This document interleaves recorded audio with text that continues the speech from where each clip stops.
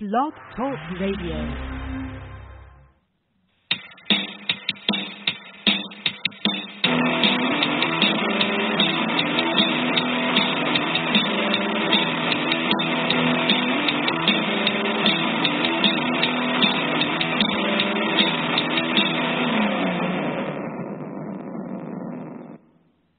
Hello, everyone, and welcome back to Climbing the Ivy on the Fansided Network.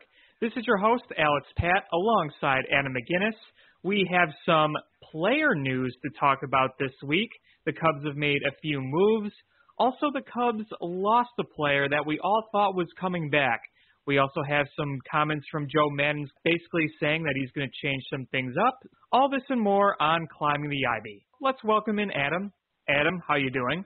Howdy ho, Alex. How are you doing? Oh, I am just wonderful today. Absolutely peachy, as you like to say. Wow, that's great. Isn't it? Let's get right to it, shall we? I think the biggest news of the day was Ronald Torreyes.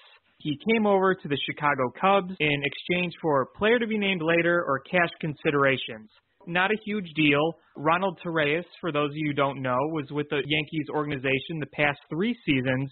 He has played in 229 career games, 281 career hitter, 310 OBP. Not really a power hitter, only 4 home runs, and he's not a starter by any means.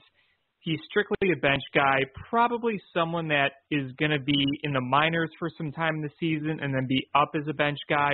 Kind of those quadruple A player types. Career high in games played in a season is 108. That was 2017. They added 292 that year with a 314 on base, 375 slugging. Last year played in 41 games and then played in 72 games in 2016. So really, it's just a depth move right here. What are your thoughts on this? Yeah, like you said, this is just a really solid depth move, and nothing too flashy about Torreyes, excuse me. Still a fairly young guy. I think is he 26, 25, 26, somewhere in there. He just turned 26. Yeah, and yeah, he probably will be in the minors for some time, but I would expect he'll be on the big league club for a good chunk of the season because this guy, no power, like you said, but he is a serviceable hitter. I mean, he hits for a decent average every single year. Doesn't take a lot of walks, which is okay though if you're a depth piece and you're going to be the kind of guy coming off the bench or making spot starts. But I think this was a really good under the radar move for Epstein. Obviously, this isn't the move the Cubs are going to make this offseason. This isn't the big one. But this is a good depth piece they added. I think it was a smart move. Yeah, I mean, you look at guys like Mike Freeman that we brought up from the minors, people like that. You're probably getting someone like that, but probably a bit better and probably going to be used a bit more than Mike Freeman. Now, here's what everyone wants to know. Does this have any correlation with Addison Russell? And does this mean that they're going to be getting rid of him? I don't know if this really necessarily has any correlation because, like I said, this is a depth move. And obviously, everyone can see that it's a depth move. So I don't see this as replacing Russell by any means. But can I say that there's no correlation? I can't fully say that. I just don't think that it is. What's your opinion on that? Yeah, I'm kind of in the same camp as you. I don't think this definitively means that this is the end for Addison Russell, but I do think this move could be some sort of preparation just for the possibility of severing ties with Russell, because I've said this on previous shows that I think if the Cubs were planning on having Addison Russell back, they would have said by now he's going to be back and on the team. Mm-hmm. They haven't really said one. I think we heard that they're not ruling it out that he will be back. But I think if they were planning on having him back, they would have said something along those lines by now. So my personal opinion is that this is sort of a preparation move to split up with Addison Russell. Yeah, I mean, if you're going to add depth like this, at least you're adding depth that's big league capable. It's not like you're claiming some no-name off waivers or a guy Right. is not going to be in the majors. Yeah, this is a quadruple A player, but he's shown that he could be an effective bench guy in the majors, so it's pretty clear to me that they plan on playing him on the big league squad at some point in the season. You know what, though? If we're being honest, Addison Russell is a quadruple A batter, and maybe not even. You know, Torreyes is not going to be as good defensively as Addison Russell, probably not close to that, but he's serviceable.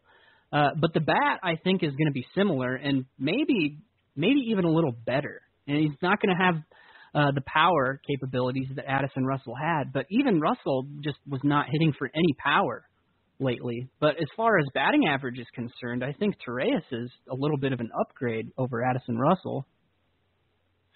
Yeah, I mean, I would like to compare what Torreyes would do in a full season like Russell, but let's face it, Russell wasn't exactly an everyday player down the stretch. So, yeah, I mean, you might be getting somewhat of an upgrade there. You can ignore the lack of power, like you said, because he's a bench guy. So as long as he, sprays a few singles here or there, or comes in defensively, makes a start now and then, sometime in the middle of the season, then yeah, you'll have use for this kind of guy. I wouldn't be surprised if he didn't start the season in the majors. He's going to get plenty of playing time in the Cactus League, no doubt. But I think when the season starts, unless he really earns it, you may see him start in AAA and then come up later. At least that's kind of my prediction. Do you see him starting on the opening day roster, or are you kind of iffy on that? Well, I think it probably depends on Russell's situation. I think if Russell is gone, then there's a better chance that he does end up on the opening day roster. But whether he does or not, there's really no doubt, I think, in anyone's mind that he will be on the big league club eventually. Absolutely. Yeah, I think that another thing to look at in a move like this is it's pretty obvious to me that they still want as much depth as possible, and they already have a ton of it. And just because they're building up depth does not mean that they're not going to make any big moves. Because, some people might ask, well, if they're building up just depth like this, is there going to be any room to make big moves? Not necessarily, because you can make some trades. You can do some shifting around if you sign somebody. So building up depth, no matter where you are, is always an important thing. And that's why I like moves like these. Oh, yeah. The off season is so young right now. There's just endless possibilities. Anything could happen. I mean, really, I don't see this happening, but there's a chance Torreyes may not even make it through all off season on the Cubs. That I could see him being a sort of semi-valuable trade piece for other teams. I don't know. Yeah, maybe. It's hard to know what the offseason is going to bring, and I think that some people need to take a step back and not draw conclusions about the offseason on November 28th, especially the fact that most big league teams, outside of a few, haven't made any big moves. The biggest moves that have been made were the Yankees trading for John Paxson and the signings of Brian McCann and Josh Donaldson down in Atlanta.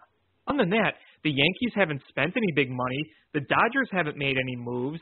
Most teams have not made moves yet. So don't just conclude that the Cubs aren't going to do anything this offseason. It's way too early for that.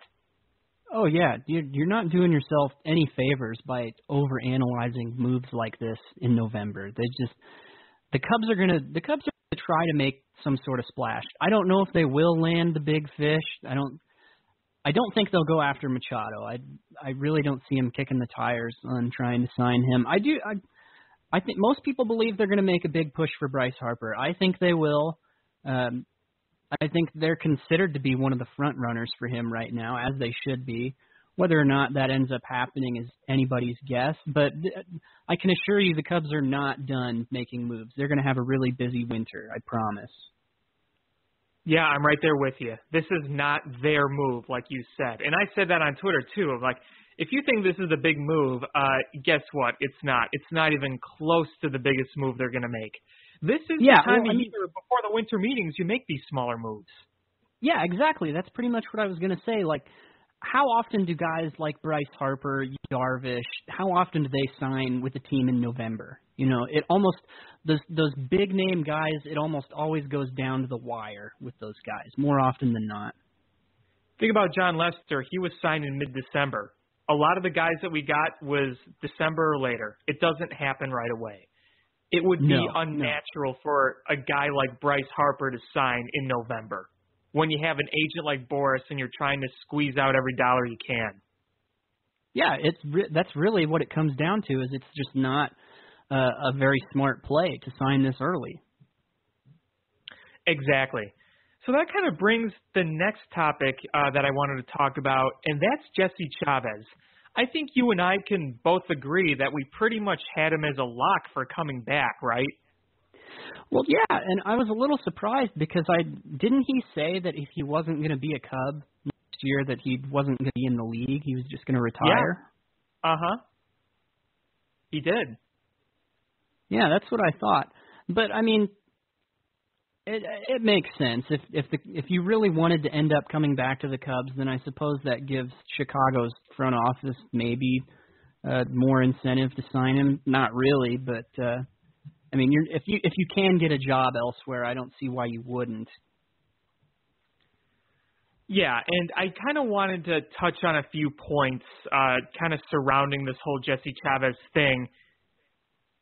One thing I want to make clear is don't judge the Cubs' financial flexibility on this move.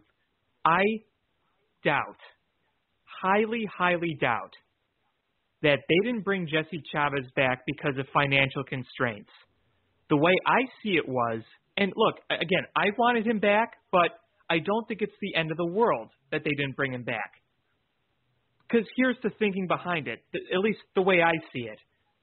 Jesse Chavez had a career year last year. He had a 2.55 ERA the whole year and an amazing run with the Cubs, 1.15 ERA, a fifth below 240. He's a 35-year-old journeyman. He's been on many teams, and he has a career ERA of 4.45. The year before, he had a 5.35 ERA before this year. A lot of relievers like this have these great seasons and then will just completely regress the next year.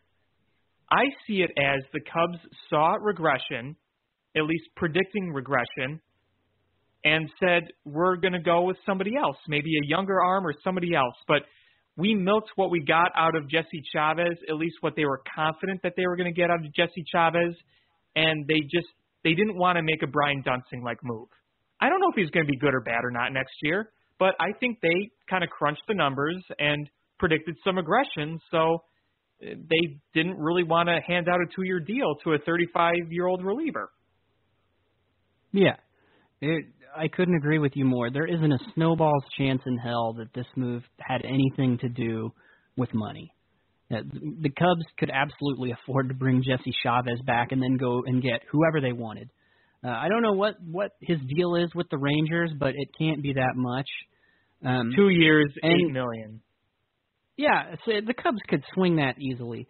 I think they do maybe see him as Brian Dunsing 2.0, which really pains me to say because I'm a Cornhusker like Dunsing.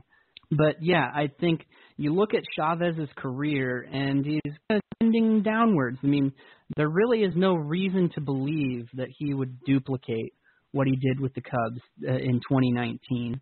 It's a small sample size, and if you look at the season as a whole, I think you also need to consider that he pitched about 40 fewer innings than he did in 2017. So, yeah, yep.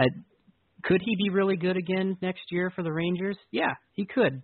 I wouldn't bet on it, though. I would expect, like you said, to see somewhere more in like the 4.5 ERA range for him, because that's really more who he is.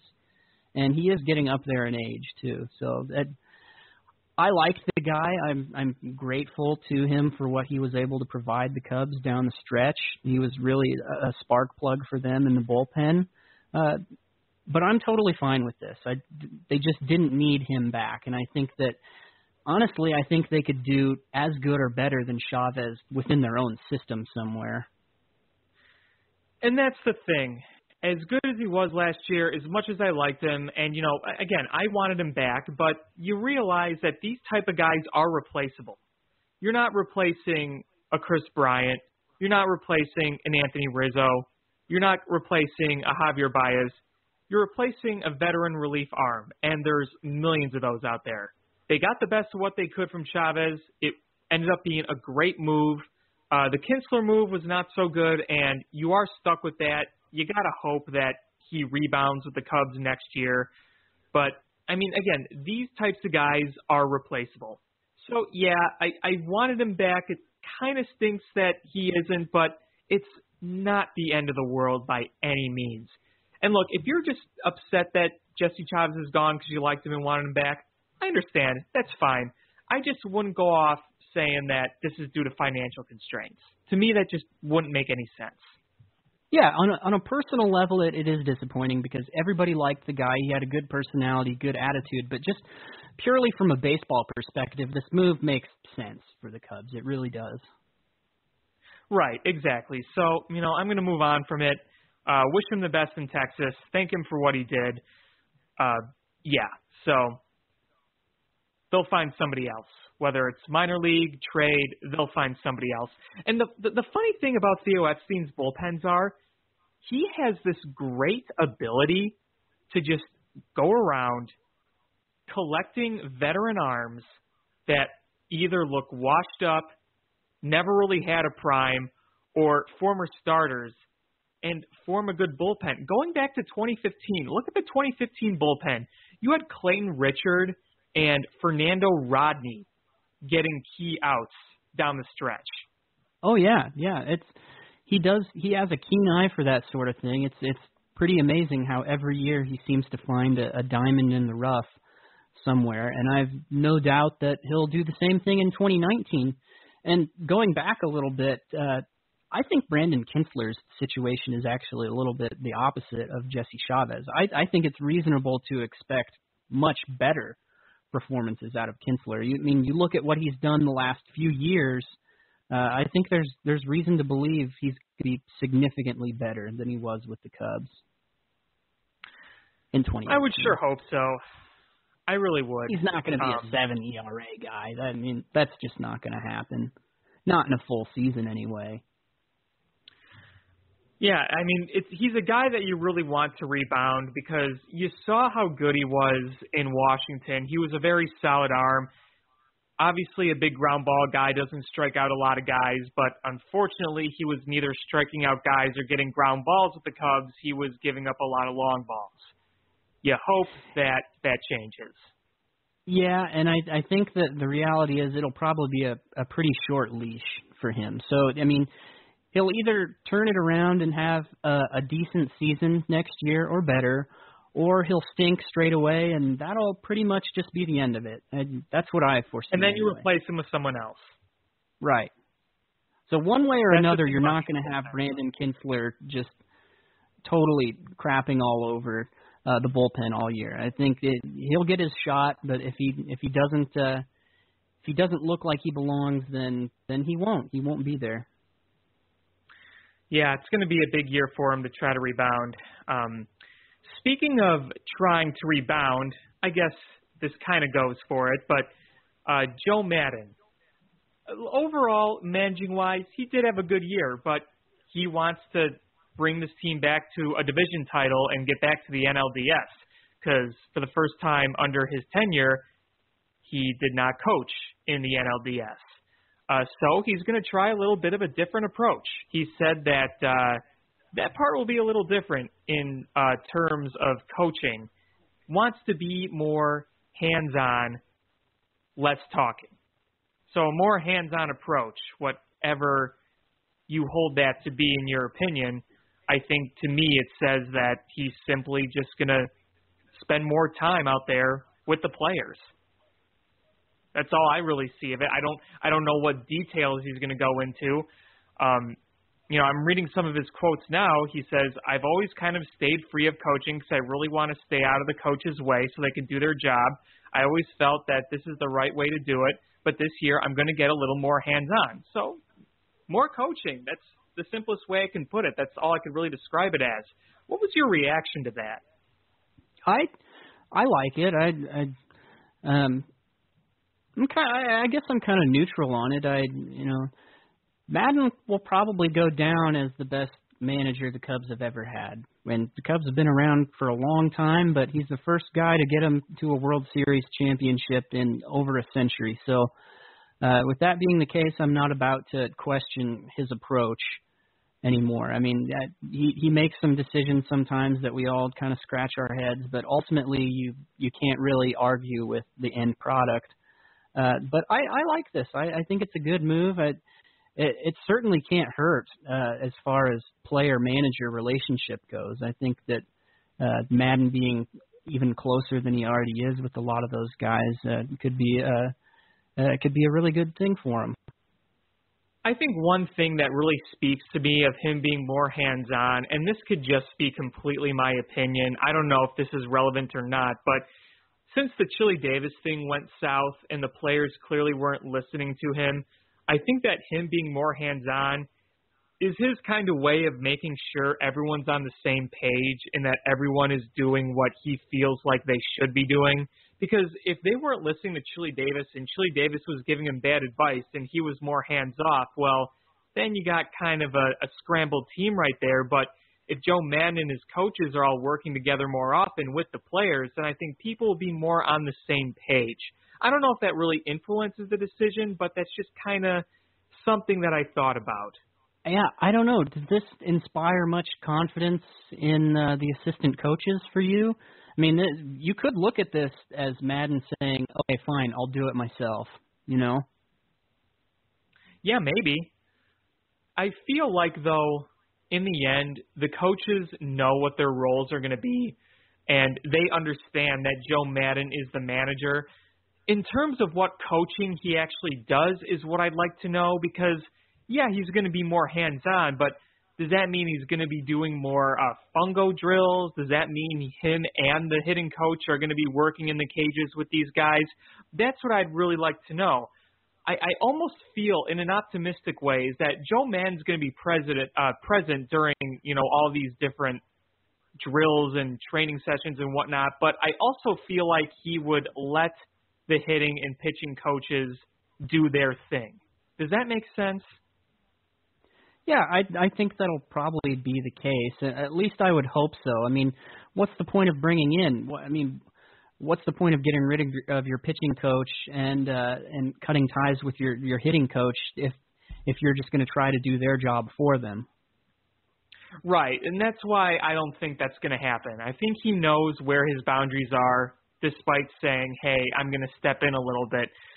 I think the coaches will understand, at least I hope so, but if this is what he's establishing now in the offseason as he's getting this coaching staff together, then I think there's already more of an understanding.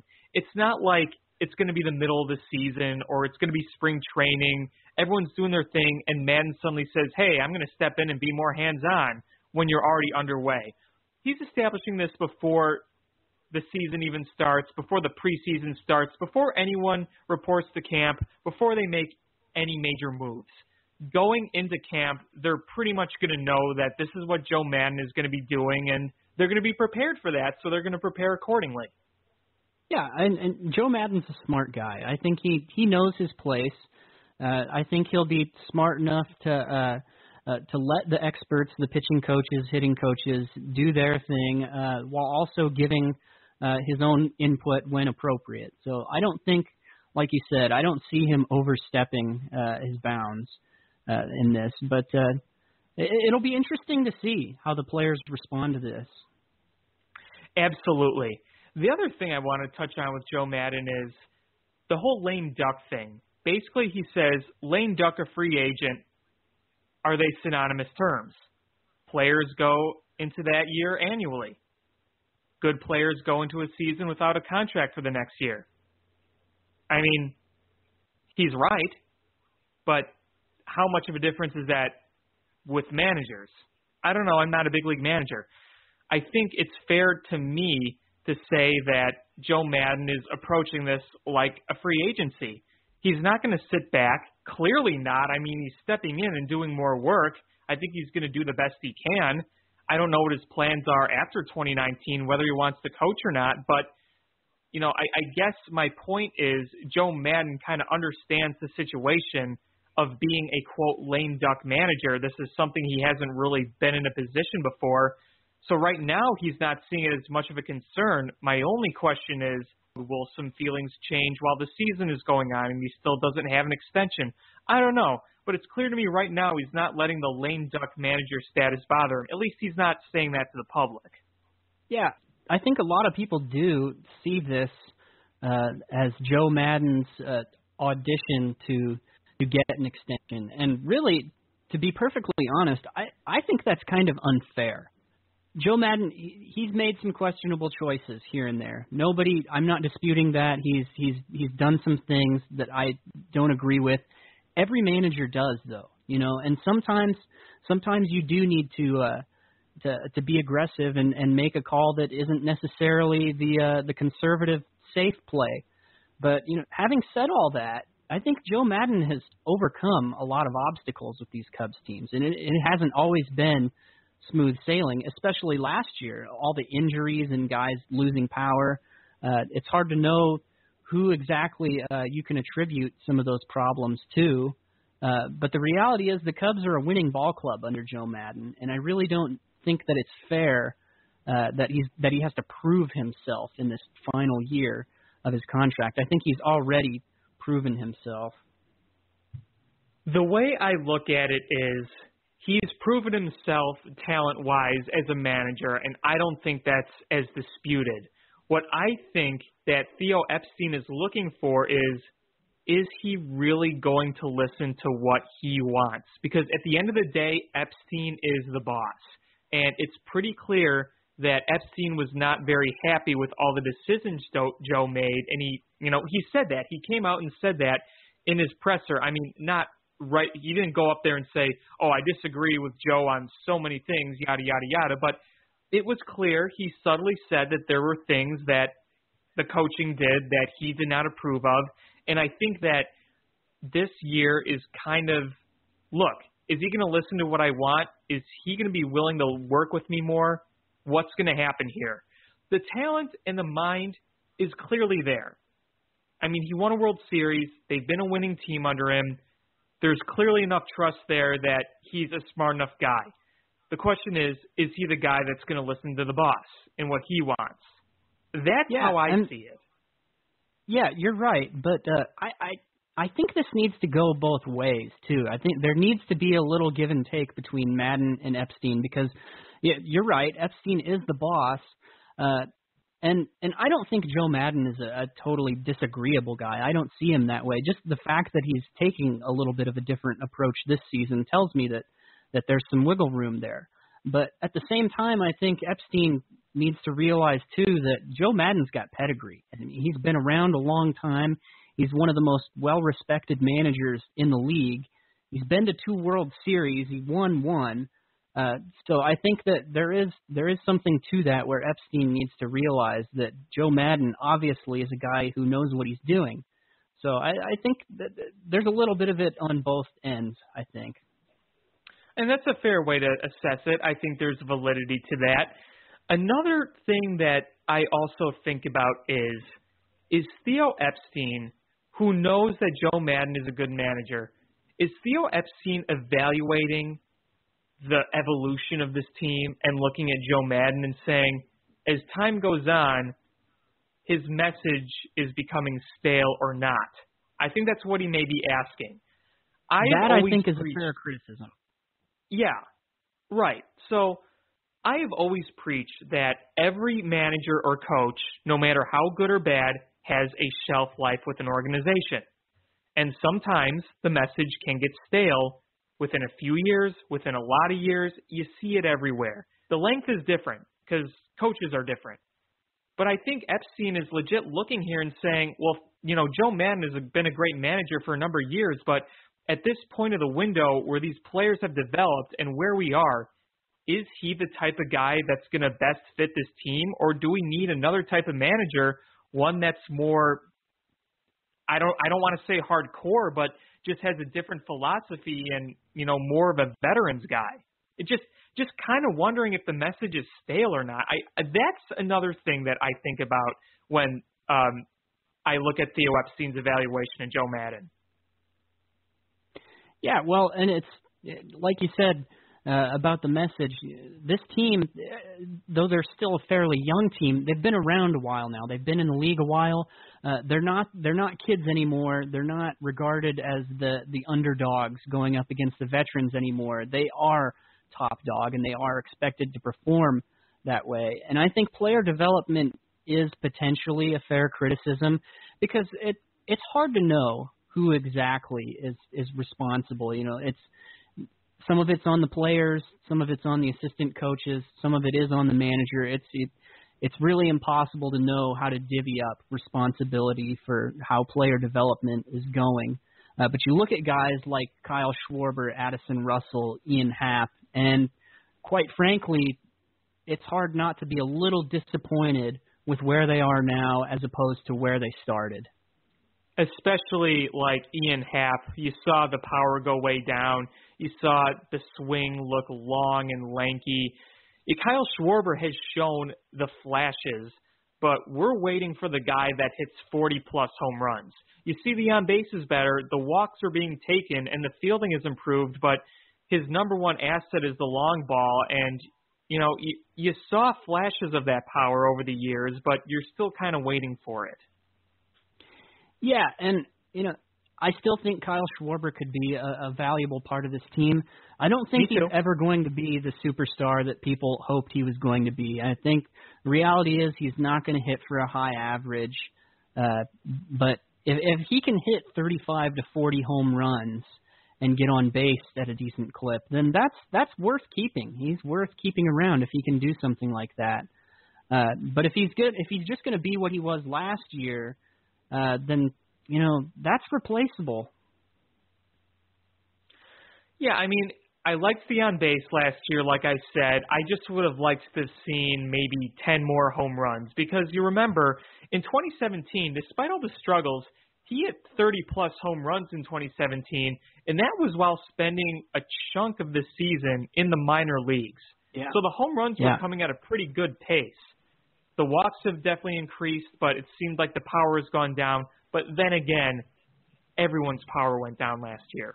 So yeah, we do need to credit him for his defensive improvements, and that is one that I think we can pretty much pinpoint that on Kyle Schwarber.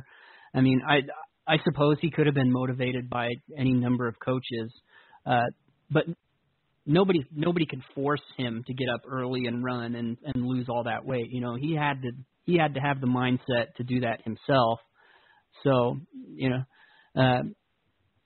he was definitely a better player, I think, overall. Either the power needs to come up or the average needs to come up. One of the two. Yeah, and I definitely think that the thing that needs to go up is the power because he's not going to be an average hitter. And I know 2 years ago Theo Epstein said that we kind of wanted to see him develop into a hitter. Just give me the home runs. You got plenty of guys that could get on base and be good hitters. His job should be to hit tanks and take walks. Yeah, I want to see more balls leaving the park altogether from him. And that is what he should be. Like you said, the Cubs have enough guys in their lineup who can hit for average that if Kyle Schwarber can just be the guy who comes in and hits bombs every once in a while, that would be fine. But if he's going to just do what he did last year, then I don't know that there's a strong enough case to keep him there long term. Well, yeah, there's a lot of debate on whether he or others will be traded. I think people are in favor of trading him if they get a good return. I feel like some people just want him gone, and some people want him to stay. There's a lot of mixed feelings over Kyle Schwarber. Here's the thing. If they trade him, then you better be getting something worthwhile because I still think he's got a lot of value, a lot of productive value. I think he does too, but I think the time is also past too that he'd be worth a really elite package of prospects. I think they'd get a good return for him. I don't think they would get as good a return as they would have even a year ago or 2 years ago. I mean, it's possible. I think it also depends on what you're trading for. Are you trading for pitching? Are you trading for position guys? Are you trading for young guys to be as a project? That's also a factor in it as well. But I feel like he's going to be shopped at least. Maybe. From my perspective, 2 years ago, I look at him and I see just a world of potential, and I think that's worth a lot. Now, if I'm the president of a team now, I look at him and still see potential, but I also am asking the question: is this just who he is? And so I think that probably takes away from his value a little bit. Yeah, I mean, I would agree with that, definitely. You've seen him over the past few years. It's not like he's a rookie anymore. It's not like it's 2017 where he was trying to play in his first full season ever, coming off an injury. That's definitely a valid question to ask. Is this who he is, or does he have more potential? He's had time to prove himself, and again, he has shown the flashes, but yeah, I see what you're getting at, because if you would ask me if they should trade Kyle Schwarber last year, I say heck no. And this year I say I still like him, but I think they should definitely shop around and see what they could potentially get. Yeah, I mean, I think American League teams could see Kyle Schwarber being a big part of their lineup. And people mock this all the time, but come on, Kyle Schwarber is kind of the prototypical DH guy. Like, don't kid yourselves. I mean, he got better defensively, obviously, he did. But big, portly guy, hits for a ton of power, just hits absolute bombs. He's an ideal DH. And so I think the Cubs will entertain offers on Schwarber. I really do. Yeah, I think him, Almora, Happ, I think they're all on the table. You saw that article a few weeks ago where it tried to twist it in saying that they may be trading Chris Bryant, and really all it was saying is that anyone was on the table. Let's get real. They're not trading Chris Bryant. Yeah, that was just a total clickbait headline was all it was. They're not – that's ridiculous. They won't even consider that. But, yeah, unless you're one of the core guys like Rizzo, Bryant, Contreras, some of the pitchers, I think really nobody is completely safe. Oh, no. I mean, they're going to be shopping guys left and right. If you were to point to just 3 safe position players, just 3, I would say it's Rizzo, Bryant, and Baez. Anyone else is on the table, at least shopped. We're not saying they're going to trade all these guys, if any, but Theo Epstein's going to call and see what teams think about these guys. I mean, that's the GM/president's job, is to shop these types of guys. Yeah, even Hayward is not safe, and I don't see them trading Jason Hayward, but we'll just say if they do, then you can really expect a big, huge push for Bryce Harper. They could get him while keeping Jason Hayward, and even if they did trade Hayward, I'm sure that deal would come with the Cubs having to own a lot of that contract still. But I think the key guys, Almora, Happ, Russell, Schwarber. Those are the guys that I think have a good chance of being let go or traded. You know, here's an interesting name that people have brought up. Jose Quintana. What do you think about that? You think there would ever be a chance that they trade him? He's under control. He's still pretty young. He's got a pretty good resume. Personally, I don't see them trading Quintana, but it has been brought up, and he's not a guy I would say that he's going to be traded, but I also wouldn't say he's completely untouchable either. I like it. I actually kind of like it. And don't get me wrong, I like Jose Quintana a lot, and I hope he's with the Cubs, and I hope he has a bounce-back year. But I think the Cubs can easily replace Jose Quintana just as far as what he's done with the team. I think they could find somebody else to do exactly what he's done fairly easily. But I think that the potential for him to bounce back is still there, and that would be pretty valuable to some teams. So I guess it would depend on what kind of return they would get for him.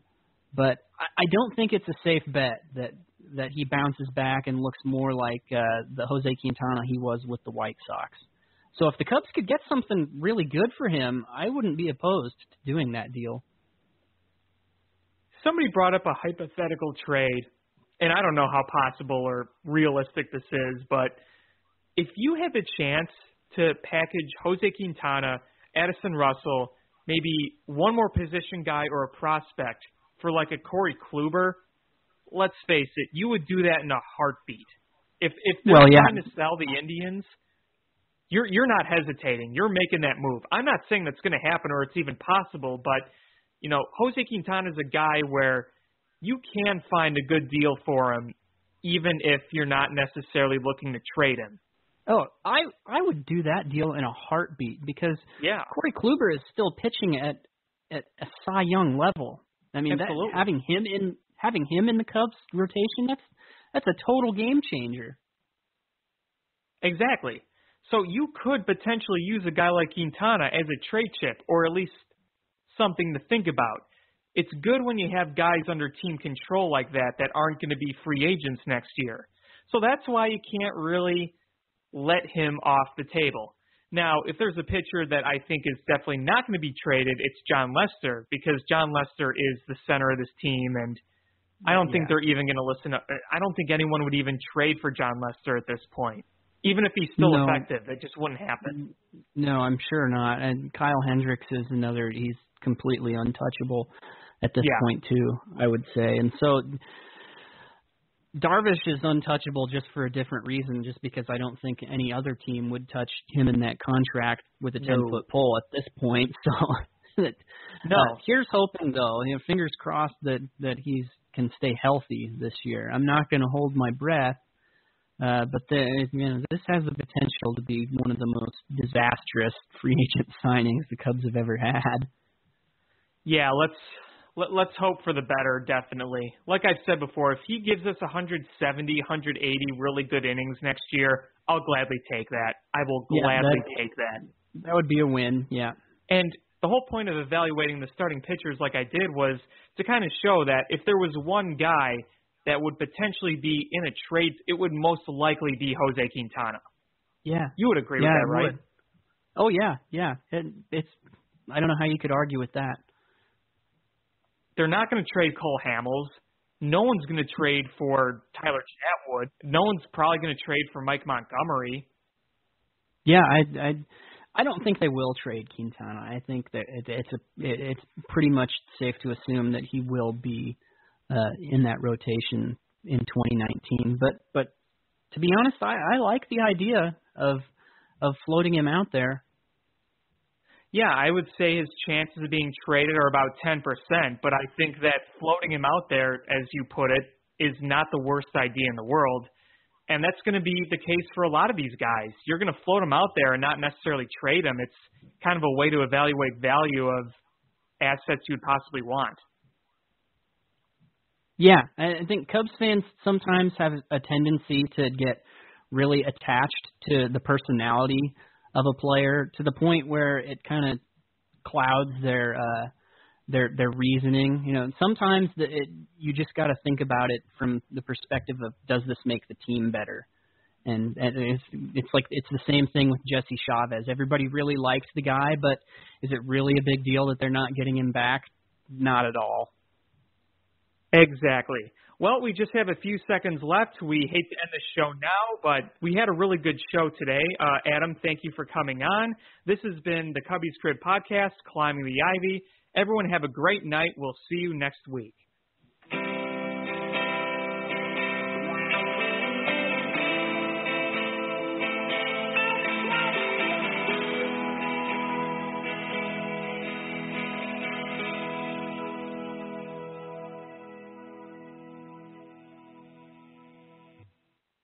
Choosing an energy company raises many questions. Constellation can answer all of them with energy solutions that fit your needs. Energy made efficient, simple, insightful, and flexible. That's what makes Constellation America's energy choice. Learn more at Constellation.com/energy. Today, I will not stress over the things I cannot control. If you live with anxiety or depression, you're not alone. Linden Oaks Behavioral Health is here to help you manage your symptoms so you can live your best life. Visit eehealth.org/anxiety, and our experts will connect you with treatment in your area, including our location in Hinsdale. Help for anxiety and depression close to home. Linden Oaks Behavioral Health.